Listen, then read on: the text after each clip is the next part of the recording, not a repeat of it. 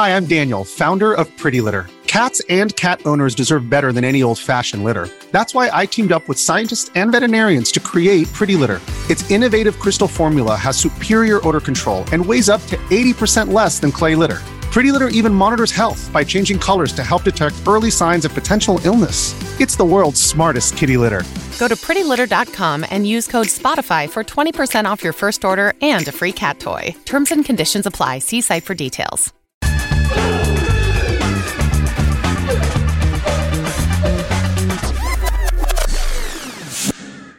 Hello, everyone, and welcome back to the Real Vision Crypto Daily Briefing. Here's why you should watch today's show. Questions around Tether just aren't going away. We'll discuss the latest report from the Wall Street Journal about Tether's loans. Plus, we take the pulse of the crypto market with co-founders of Framework Ventures, Michael Anderson and Vance Spencer will join us live. I'm Jeremy Varlow. Ash Bennington back in the saddle after a few days off. How are you doing, Ash? Oh, it's great to be back in the hot seat. This is the last day of my vacation, but I'm loving it, man. I can't stay away from this. No, you certainly cannot. It's good to have you back. Before we jump into things, just want to mention this episode of the Crypto Daily Briefing is sponsored by the Crypto app. The Crypto app delivers everything you need to stay on top of the world of crypto, your crypto holdings, including a market-leading price tracker, portfolio manager, analytics suite, and newsfeed, as well as a wide array of customizable alerts and widgets to help you keep up. Crypto moves fast, so don't get left behind. With over 4 million downloads, the Crypto app is the market's leading app for all things crypto. Download the Crypto app today on Google Play or the iOS App Store. Let's get right into things with some price action. A strong jobs report from the US yesterday is having little impact on crypto prices. They are mostly unchanged on a 24-hour basis. Bitcoin trading around $17,000. It did fall around the time of the jobs report being released, but is mostly recovered. Bitcoin is up 2.5% for the week. Ash, how's Ethereum looking? Ether's making a slightly bigger move than Bitcoin in percentage terms on a 24-hour basis. Ether is now trading at $1,280. Ether's had a very solid week, though. Ether up nearly 7.5% on a trailing 7-day basis, Jeremy. Thank you for that, Ash. Another token we're looking at, and funny enough, it is a stable coin. We are looking at Tether. USDT remains the largest stable coin, but its total market cap has fallen around $4 billion since the FTX collapse. Once again, it's facing questions about its reserves, which brings us to our top story of the day.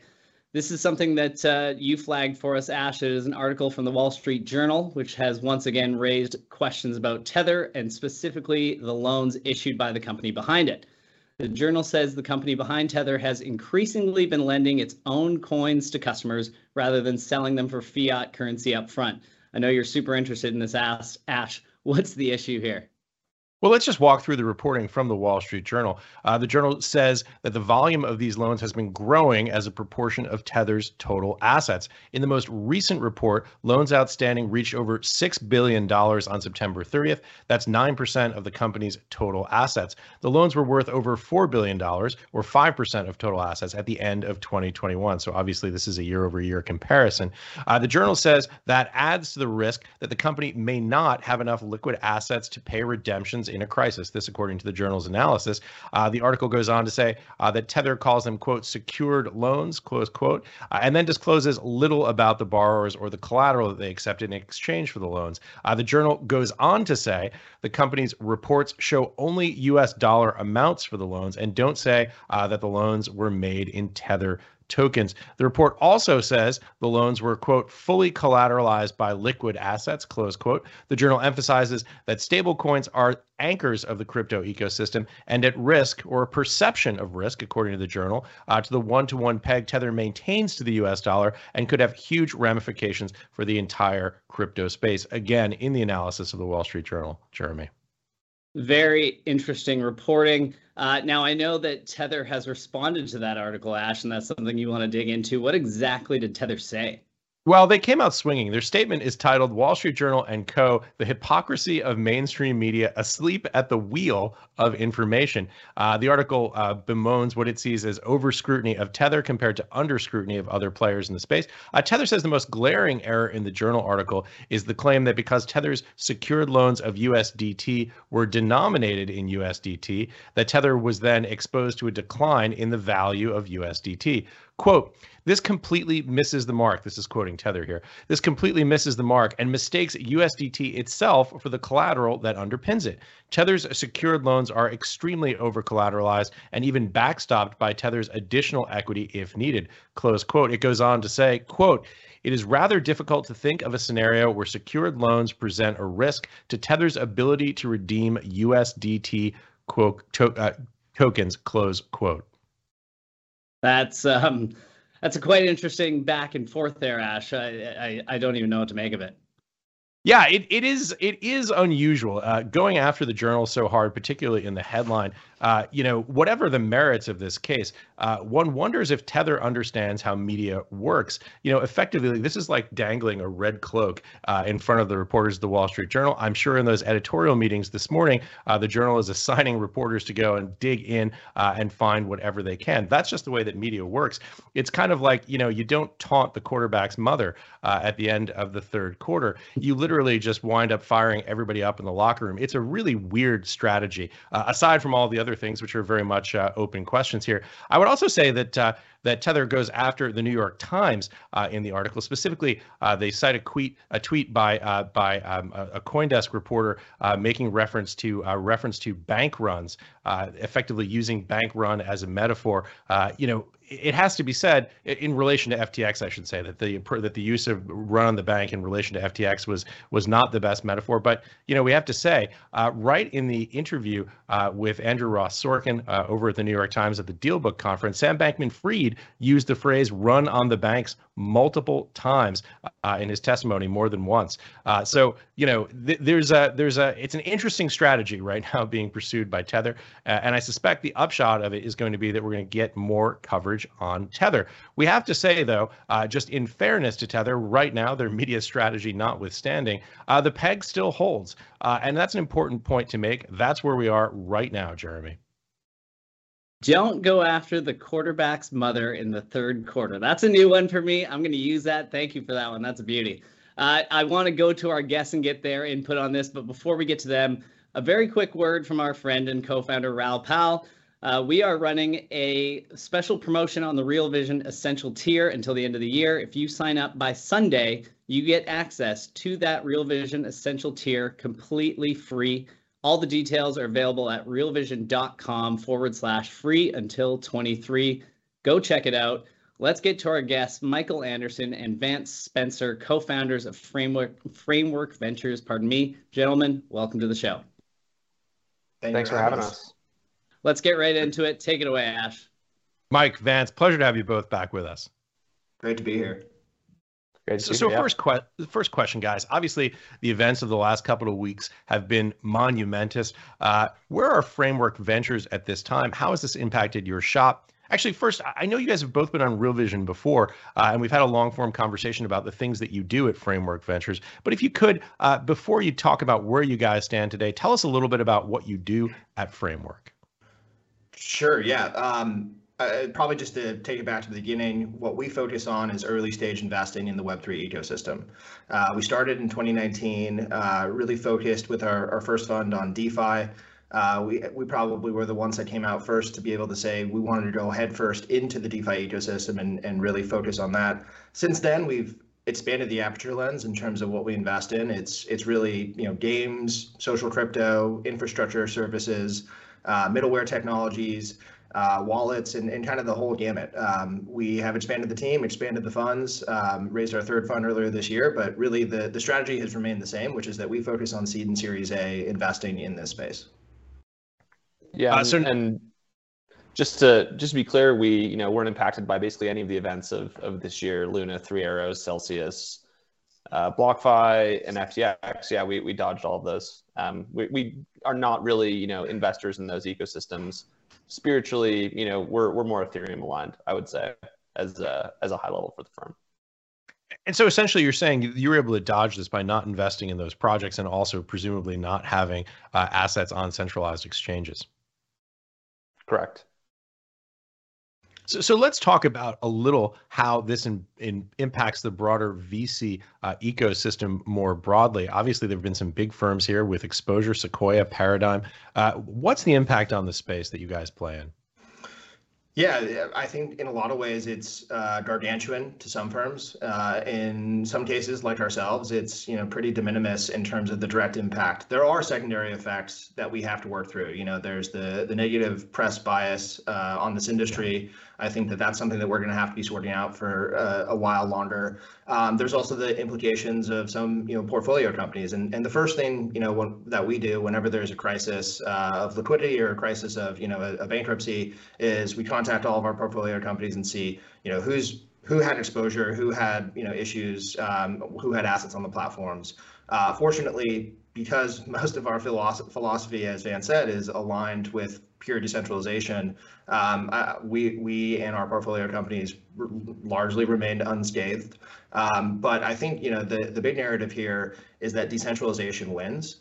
Centralized, especially unregulated centralized counterparties, as we've seen time and time again, are just entities that should either be centralized, or should be regulated, or they should be decentralized. And so I think that furthers the narrative that we've been pushing for the last 3 years.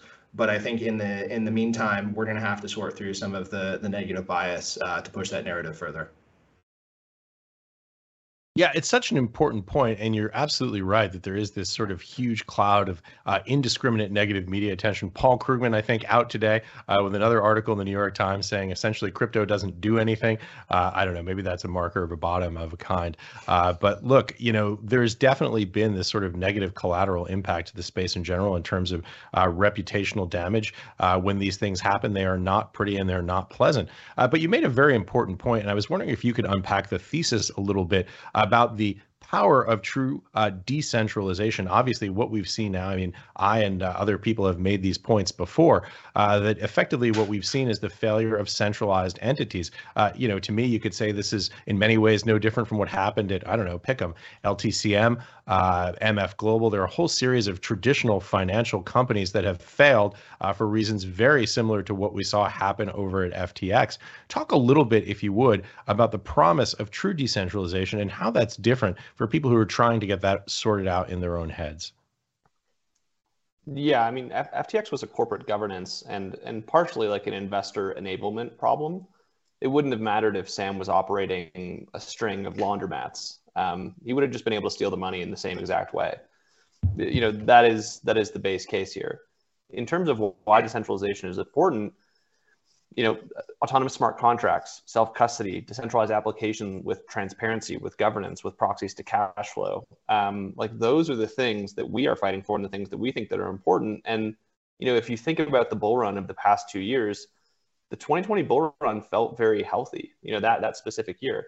Everyone was using DeFi, the technology was clearly useful. It embodied most of the most powerful concepts about the space. And then we had, the SBFs, the FTXs of the world, the centralized exchanges that were custodial, that were more of just a perversion of the core concepts that we think are powerful, and just took it in a totally different direction. And that was kind of what powered the whole 2021, bull run, and the metaverse and the high leverage speculation on these exchanges. And those things just never felt very healthy. And so, where are we right now? It kind of feels like we're back towards the end of the beginning of 2020. Where things were more fundamental, credit wasn't as easily available. The centralized exchanges, FTX, didn't exist at that point in time. And it feels like we're just getting back to basics. And I think that's the most powerful thing that we can be doing right now, is just focusing on the concepts that are important.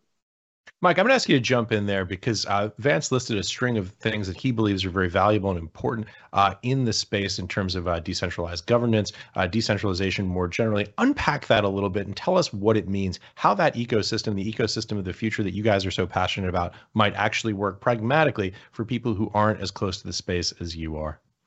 Yeah, absolutely. So maybe let's take the FTX example and unpack that as if it were to be a decentralized, but also permissioned and regulated application. So let's say most of the people who are interacting with either FTX, Coinbase, Kraken, any of the centralized providers, the reason why they're doing that is because of ease of use. It's actually still pretty hard to have a MetaMask account, to have a Ledger device, and transact on chain for financial services. The interface, the front end, and the consumer application is probably something that could be and should be centralized. And that's, the enablement of ease of use, customer service, being able to see your assets in real time, maybe having an iPhone app that actually enables a lot of this functionality. That's stuff that consumers likely want. But the difference and the core difference is what happens on the back end. When you're taking and ripping out, these black box centralized providers and not able to see the assets, not able to see the transactions, not able to see, like this wallet address actually corresponds with the address that I can see in that front end application. Without that transparency, you just have to trust in the institution, and you have to trust in the people who are running it to be able to know that they're doing the right thing. They're not commingling funds and not using them in illicit ways or non-aligned ways. And so right. Our idea of what a lot of these financial applications of the future could represent looks a lot and feels a lot like the centralized institutions that we're talking about. But instead of having these black box backends, you're able to rip that out and actually have transparent protocols that have decentralized governance. So the decision making of these protocols themselves is up to a decentralized governing body of people who are aligned and have perspectives and have insight into these protocols. You can verify the assets on chain. You can see the transparency on chain, and it just enables a more fair and easy to understand and transparent financial ecosystem for DeFi, but it still has that user experience that I think most people will want. So, that's kind of our vision for what this future end state of DeFi could look like. Right. And yeah, that's what we're pushing for right now. When you need mealtime inspiration, it's worth shopping Kroger, where you'll find over 30,000 mouth-watering choices that excite your inner foodie. And no matter what tasty choice you make, you'll enjoy our everyday low prices, plus extra ways to save, like digital coupons worth over $600 each week. You can also save up to $1 off per gallon at the pump with fuel points. More savings and more inspiring flavors make shopping Kroger worth it every time. Kroger, fresh for everyone. Fuel restrictions apply. Yeah, that makes a lot of sense. You said the magic word there, which is trust. I would argue that you can't have centralization and deregulation at the same time. It just doesn't work. We've seen it happen again and again. And as you guys both have pointed out, not just in the crypto side, but also in the traditional financial space. I want to ask you guys one more question before we bring Jeremy back in, who's got some more news stories that he wants to hit with us. The question is this. So as you look at the ecosystem right now, what are you excited about? And what, if anything, are you avoiding in the wake of FTX? So there's a lot to be excited about at a high level. I'll just go category by category. If you look at gaming, like this is where the top of funnel is the base case is the strongest. If we're thinking about pulling 1 billion people into crypto in the next 2 years, not going to be music NFTs, not going to be PFPs, it has to be games. And so like all of the games that were funded in 2021 are starting to release and it's just starting to happen. And we're starting to see, proof points on a small scale that it's working.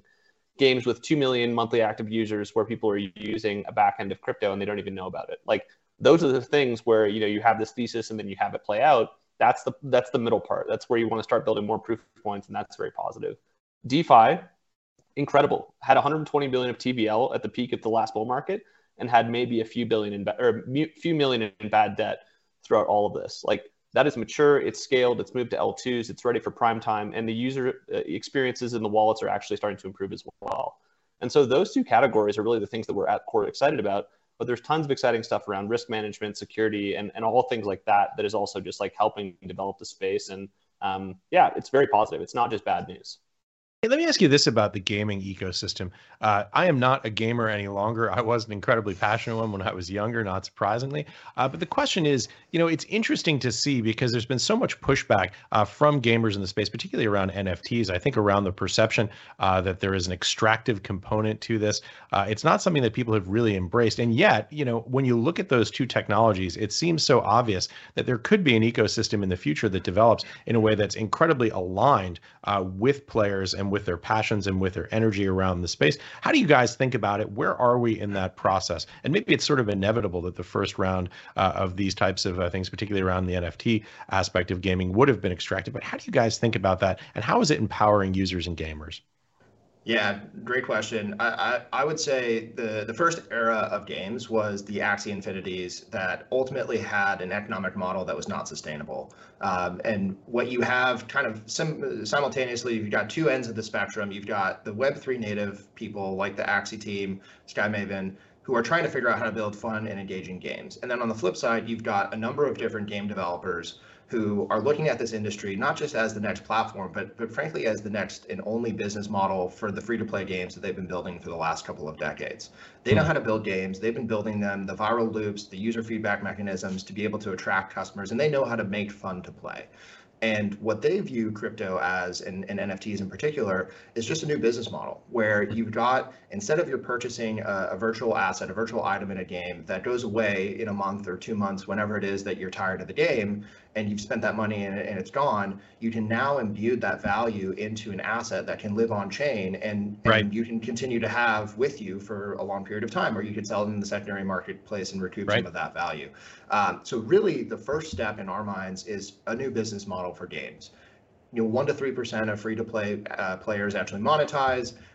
That monetization level is about $100 billion a year in revenue. So we're talking about one of the largest markets in the world.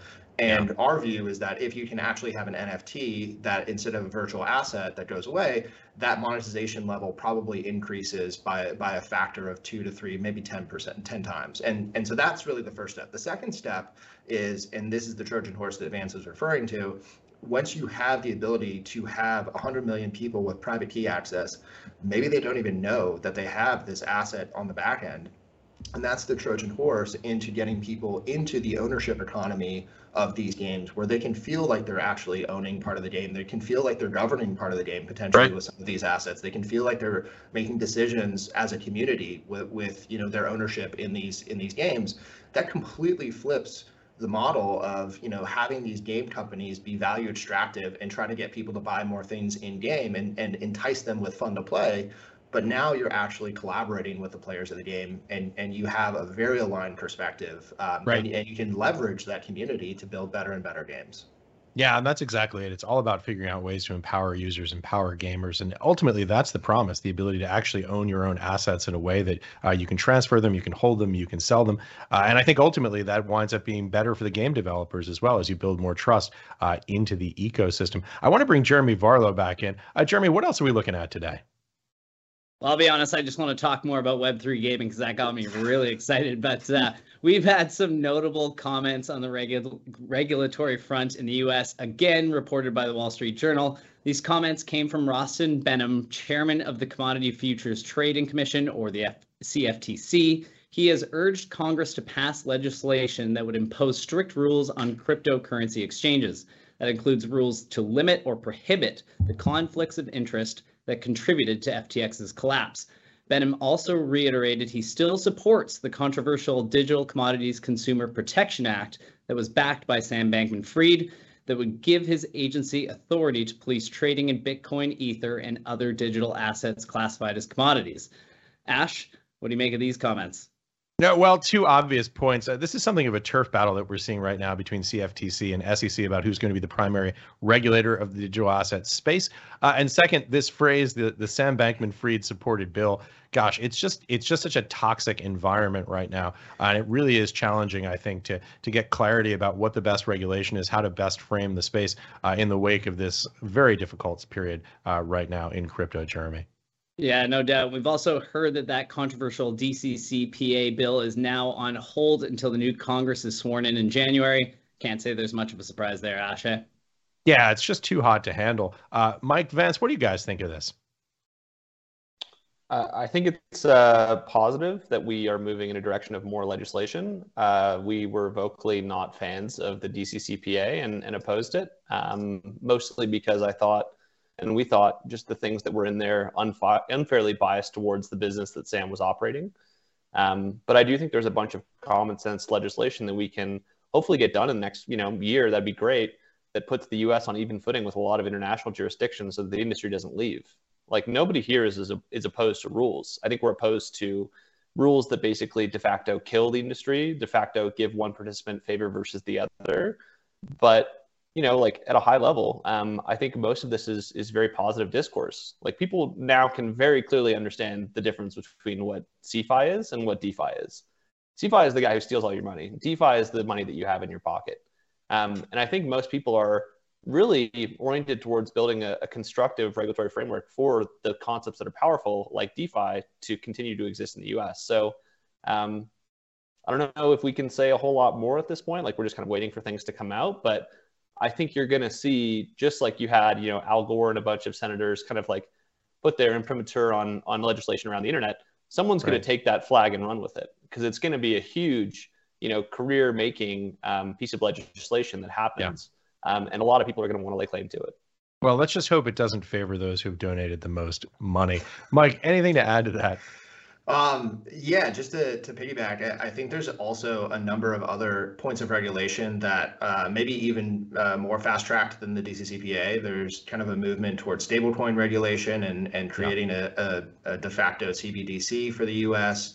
I think there's going to probably be, to Vance's point, probably going to be something that happens in 2023. There's a question as to whether or not DCCPA would happen in 2022. Obviously, that's been pushed off. And the way that it seems like most of the conversation is going, it's going to have to be bipartisan. It's going to have to be something that calls into question a lot of the unregulated centralized finance. And so I would expect that 2023 is the year where we hopefully get some clarity. Bipartisanship in 2023. You're an optimist, Mike. Jeremy, jump back in. I understand there's one more story you're looking at. Yeah, of course. And this is an important one that's been in the public discourse in the last couple of weeks, but something that's flown under the radar with everything else going on. It relates to royalties and NFTs. An important development in the world of NFTs, Solana-based marketplace Magic Eden has released code that allows creators to enforce royalties on new NFT collections. OpenSea made a similar move a week or two ago. The block says that this is a U-turn for Magic Eden, which in October proposed dropping enforced royalties. Ash, this is a big ongoing debate in the NFT space. What do you make of it? Yeah, I can see the validity of both sides of this argument here. Obviously, people want to pay the lowest possible price they can to transact in NFTs. They want the frictionless markets to operate in a way that's seamless. Conversely, and I know this isn't the most popular opinion, it's probably the direction that I come down in, is the idea of what makes NFTs so special is that you can build in the capacity to have perpetual revenue streams just going on in perpetuity. And that's what makes NFTs, in my view at least, so different from any other object. If I sell you this mug, I don't get any money if you sell it for 12 times more in 6 months. And I really think that that's something that's so critical to the space. In terms of the level of where those royalties are, I suspect we're going to continue to see them fall. I know at times they seem to be a bit high, and I think that's some of what users were pushing back on. But I'm curious, Mike, Vance, do you guys have strong feelings about this subject? I would say, you're right. That is what makes NFTs powerful, or else we might as well just send each other JPEGs on the internet and, pay in cash for the primary sale. So you kind of need to protect that. And when we saw Magic Eden drop their royalties, immediately knew that was a bad idea. That they were going to come back on it. And so what is the future of this concept? Well, I think it's a few things. Number one, code enforced royalties on L1s. That's kind of the only way that you can do it. Number two, you build layer twos that basically have that built in, and you're any NFTs that are launched on this chain, it has, this is the royalty chain. And I'm sure that'll be a selling point for NFT, creators, and that'll bring them on board. But broadly, I think, if you take a step back, OpenSea was the, 800-pound gorilla in the room during the last bull run. There's a lot of people testing them, no royalty marketplaces on different chains, testing different types of creators, maybe gaming or games want to have a different NFT aggregator than, just like OpenSea, which is for PFPs. And so I think you're going to see this market change a lot, not just in terms of economics, but in terms of verticals. And those verticals are going to want very different things. The gaming developers that we talk to, they're salivating when they see that 2% royalty cut on the assets that change hands. And that's basically core to the whole thesis of things like free to own and just velocity-based economies in crypto. So you can expect them to, maybe the PFP people don't care because that might just be art if you're Beeple. But if you're a gaming studio and your whole economic value prop is based around this idea, you're going to fight hard to it. You're going to pick a chain based on it. It's going to be a lot different. Yeah, I think everyone who's a content creator in the NFT space is going to care about this. I guess the other way that we could see this go is balkanization of effectively the exchanges, where it can only be traded on proprietary exchanges. Otherwise, it's not a valid transfer, and the benefits don't transfer across. Mike, what are your thoughts on this? It just goes back to what I was saying earlier with NFTs. It presents a new business model for the creator of those NFTs. There will be the massive, highly priced PFP, one of one, unique assets where it may just be something that you sell once, and then provenance is the value that you can ascribe to it over a long period of time. If you're building, and games usually seem to have this predilection where they want to have velocity be the thing that dictates the business model for their ecosystem, their marketplace. I think we're just going to see, as Van said, verticalization, and then with that, different business models for the NFTs. NFTs just represent software, so it's going to be something that is competitive. It's going to be something that's dynamic. It's going to change a lot before we find that canonical example for each one of these verticals. Jeremy, anything to add? I mean, it's an ongoing debate, and it's certainly an interesting one. I'm curious to see how it shakes out. I've been looking at Blur.io as an NFT marketplace recently, and you can change your royalties for different marketplaces, and I think that's a very interesting way of looking at things when you go to list an NFT for sale. So I mean, there's a lot to come of this. I'm very curious to see how Magic Eden and OpenSea approach it. Because as the guys said, there's a lot more competition in this space and people fighting for more and more real estate. So I wanted to now jump into some viewer questions. We've got some interesting stuff that's coming to us. Crypto Facts on YouTube asking for both Mike and Vance, do you think there will ever be a layer 2 EVM for Bitcoin? And a follow-up to that, do you believe we will ever see NFTs on the Bitcoin blockchain? By the way, for those who don't know, EVM is Ethereum virtual machine. There already exists a layer 2 EVM for Bitcoin. It's called Wrap Bitcoin, and they put it on Ethereum, and Ethereum is the EVM. And unfortunately, I think that's the destiny of a lot of the Bitcoin denominated assets. Like, if you're holding Bitcoin right now, what can you do with it? All the centralized lending desks are now dead. You can't go get money against it from someone who will take your physical Bitcoin and give you cash against it. So you literally need to go wrap it and put it on DeFi. And that's how you can productively use it. And that is the L2. This episode is brought to you by Reese's Peanut Butter Cups. In breaking news, leading scientists worldwide are conducting experiments to determine if Reese's Peanut Butter Cups are the perfect combination of peanut butter and chocolate. However, it appears the study was inconclusive, as the scientists couldn't help but eat all the Reese's. Because when you want something sweet, you can't do better than Reese's. Find Reese's now at a store near you. Yeah, well, the only thing I'd add is that I think it's going to be exceedingly difficult for any of the perspectives of the Bitcoin core to change. It's not going to be something that moves quickly. You can look back on all the different, negotiations and discussions around the upgrades over the last 10 years of Bitcoin. Those are drawn out battles, wars over very minute changes to the core. And thinking about building something like a virtual machine on top of it, that would be a order of magnitude bigger change. I can feel the Bitcoiners are unhappy with this. Right. So there's no need to be upset.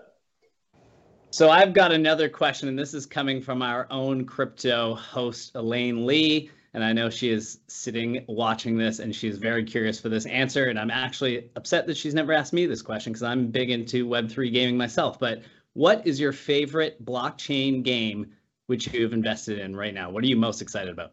Or wish you would have invested in? Or wish, yes. I don't think we've missed any that we really, wanted to invest in, just because like the early era ones were a little bit of just a dumpster fire when all was said and done. I think, games like Illuvium, games like Pixels, games like Neopolis, like those are the ones where we're starting to see the proof points. And like, they're not huge proof points yet. We still need these games to break out to hundreds of millions of users scale.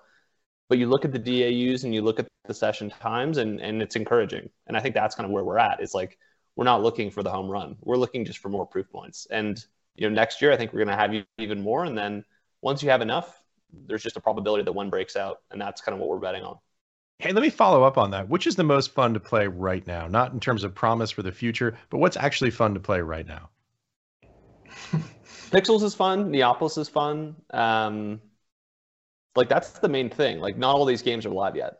Like, right. And you know, you go on the App Store, there's like literally hundreds of thousands of games that you could choose to play. We have like 3 that are live right now. So we're early, and that seems to be perpetually the case, but it is true. I was going to say none of them, because none of them are live right now.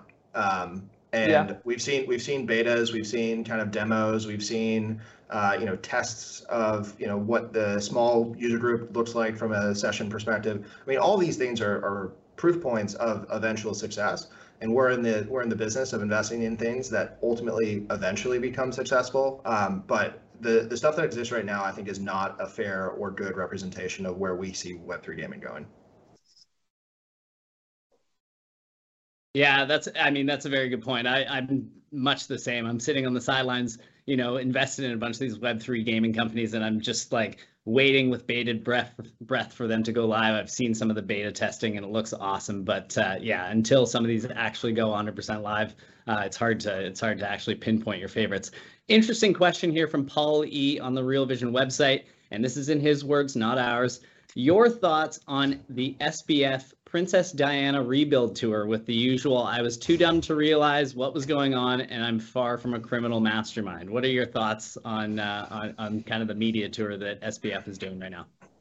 So my visceral reaction to listening to the interview yesterday or 2 days ago with Andrew Ross Sorkin and listening to the Good Morning America interview, frankly, is that he has been media trained for this whole situation. He knows how to deflect the questions. He knows how to interject, non-answers. It feels like this is all purposeful from just my reading of the situation. The whole line about I'm going against my lawyers and saying this, that I think is actually kind of the converse of what's actually happening. It's tough to see, because I think there's hundreds of thousands, billions of people who've been hurt by this situation. To plead ignorance, to plead negligence, just feels like rubbing salt into a wound right now. I hope that the redemption arc doesn't continue for much longer. It's interesting. Just to be clear, a crime was committed at some point, mechanically.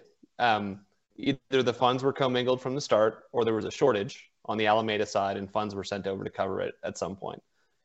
And so I understand why people naturally have the knee-jerk reaction of oh, he's doing this apology tour, he's going to get away with it. Because that would imply that there's some sort of plan with SBF. I think the reality is it's just pure chaos.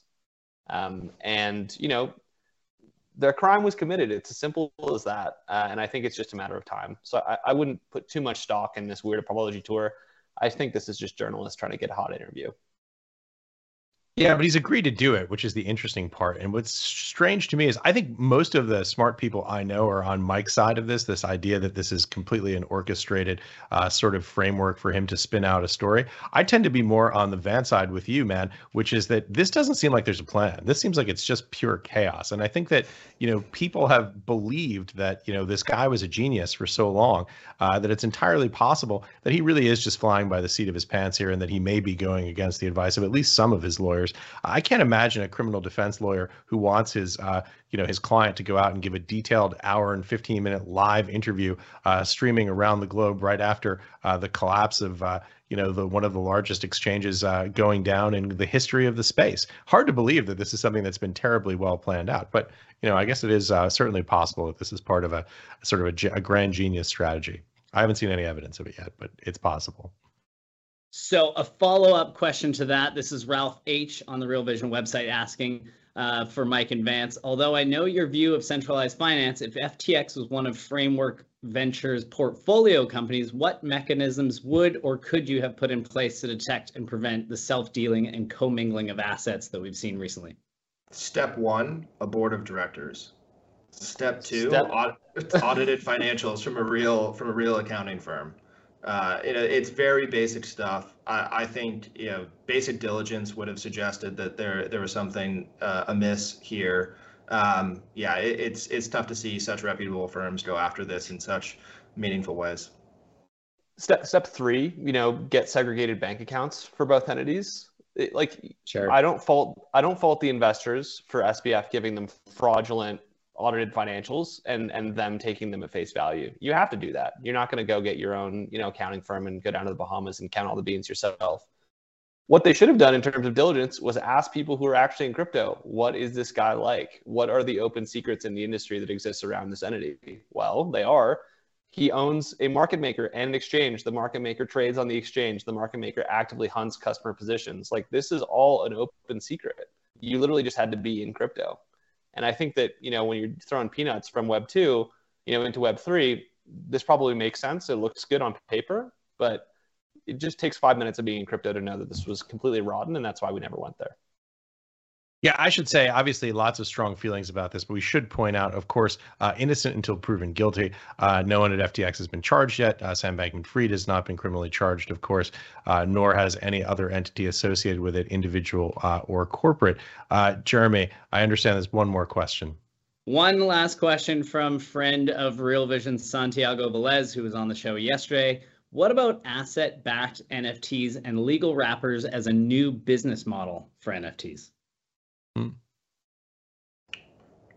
That I think is actually pretty interesting, but the variable that needs to be figured out, and this is something that we've been trying to figure out as well, is what is the legal definition on chain of something that has jurisdiction in a physical space. So how do you bridge the analog and the digital?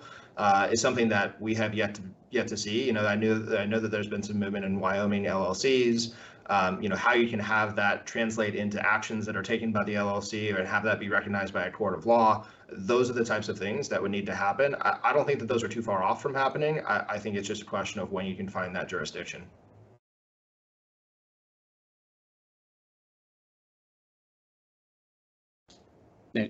Anybody else have an opinion on that? No, I agree with Michael. All right, we will leave it there. Thank you, everyone, for your questions.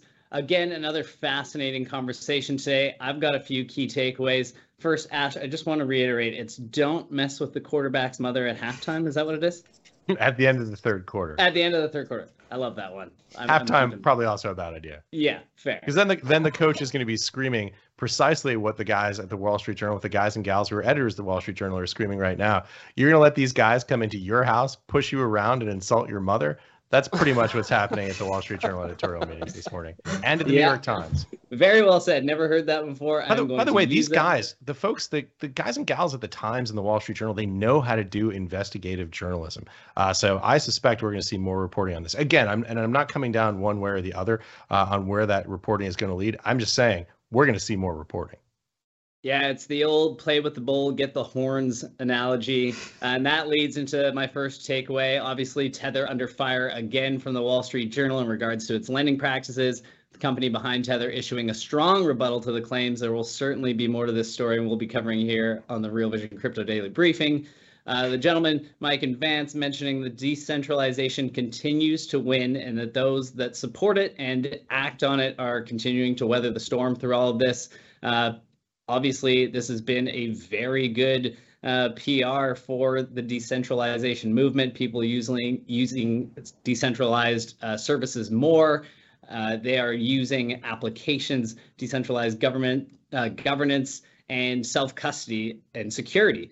Lastly, the gentleman mentioned a few things that they're excited for in the world of crypto right now. Web3 gaming obviously being a huge potential. DeFi user experiences, UI, UX, and wallets improving, and increased interest in security, self-custody, as I just mentioned. Lastly, the NFT royalty debate rages on. Many different players and marketplaces vying for the right solution. There will be people that try new things that may or may not work. This will continue to be a debate as to what the perfect solution is. And again, we will be covering all of that here on Real Vision.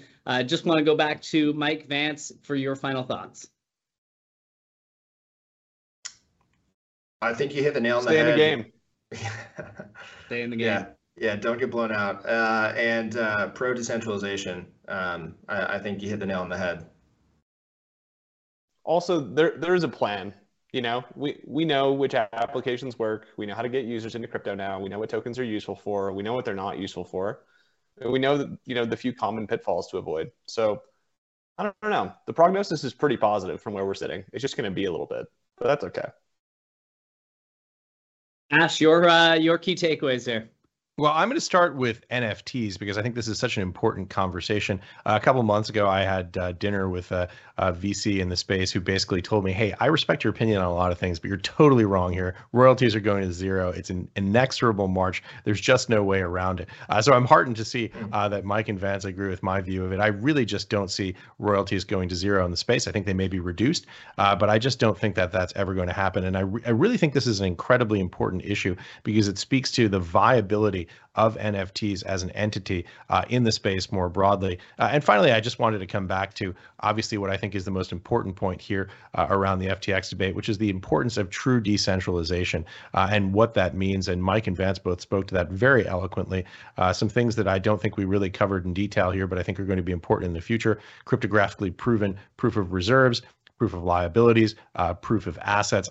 All of these things are just so incredibly important. And to harken back to something else that Mike and Vance said, I think it is just incredibly early in the space. And, we may have been at a point here where the expectations of where the digital asset space got ahead of where we really were. And I think that in many ways, coming back to these true first principles of decentralization, really what the space is about at its core are really what's most important. And I want to give Vance some props for, I think, the best metaphor I've heard on FTX, which is saying it could have been a string of laundromats. That's absolutely spot on. It's a great metaphor. I think I'm going to steal that with credit, Vance.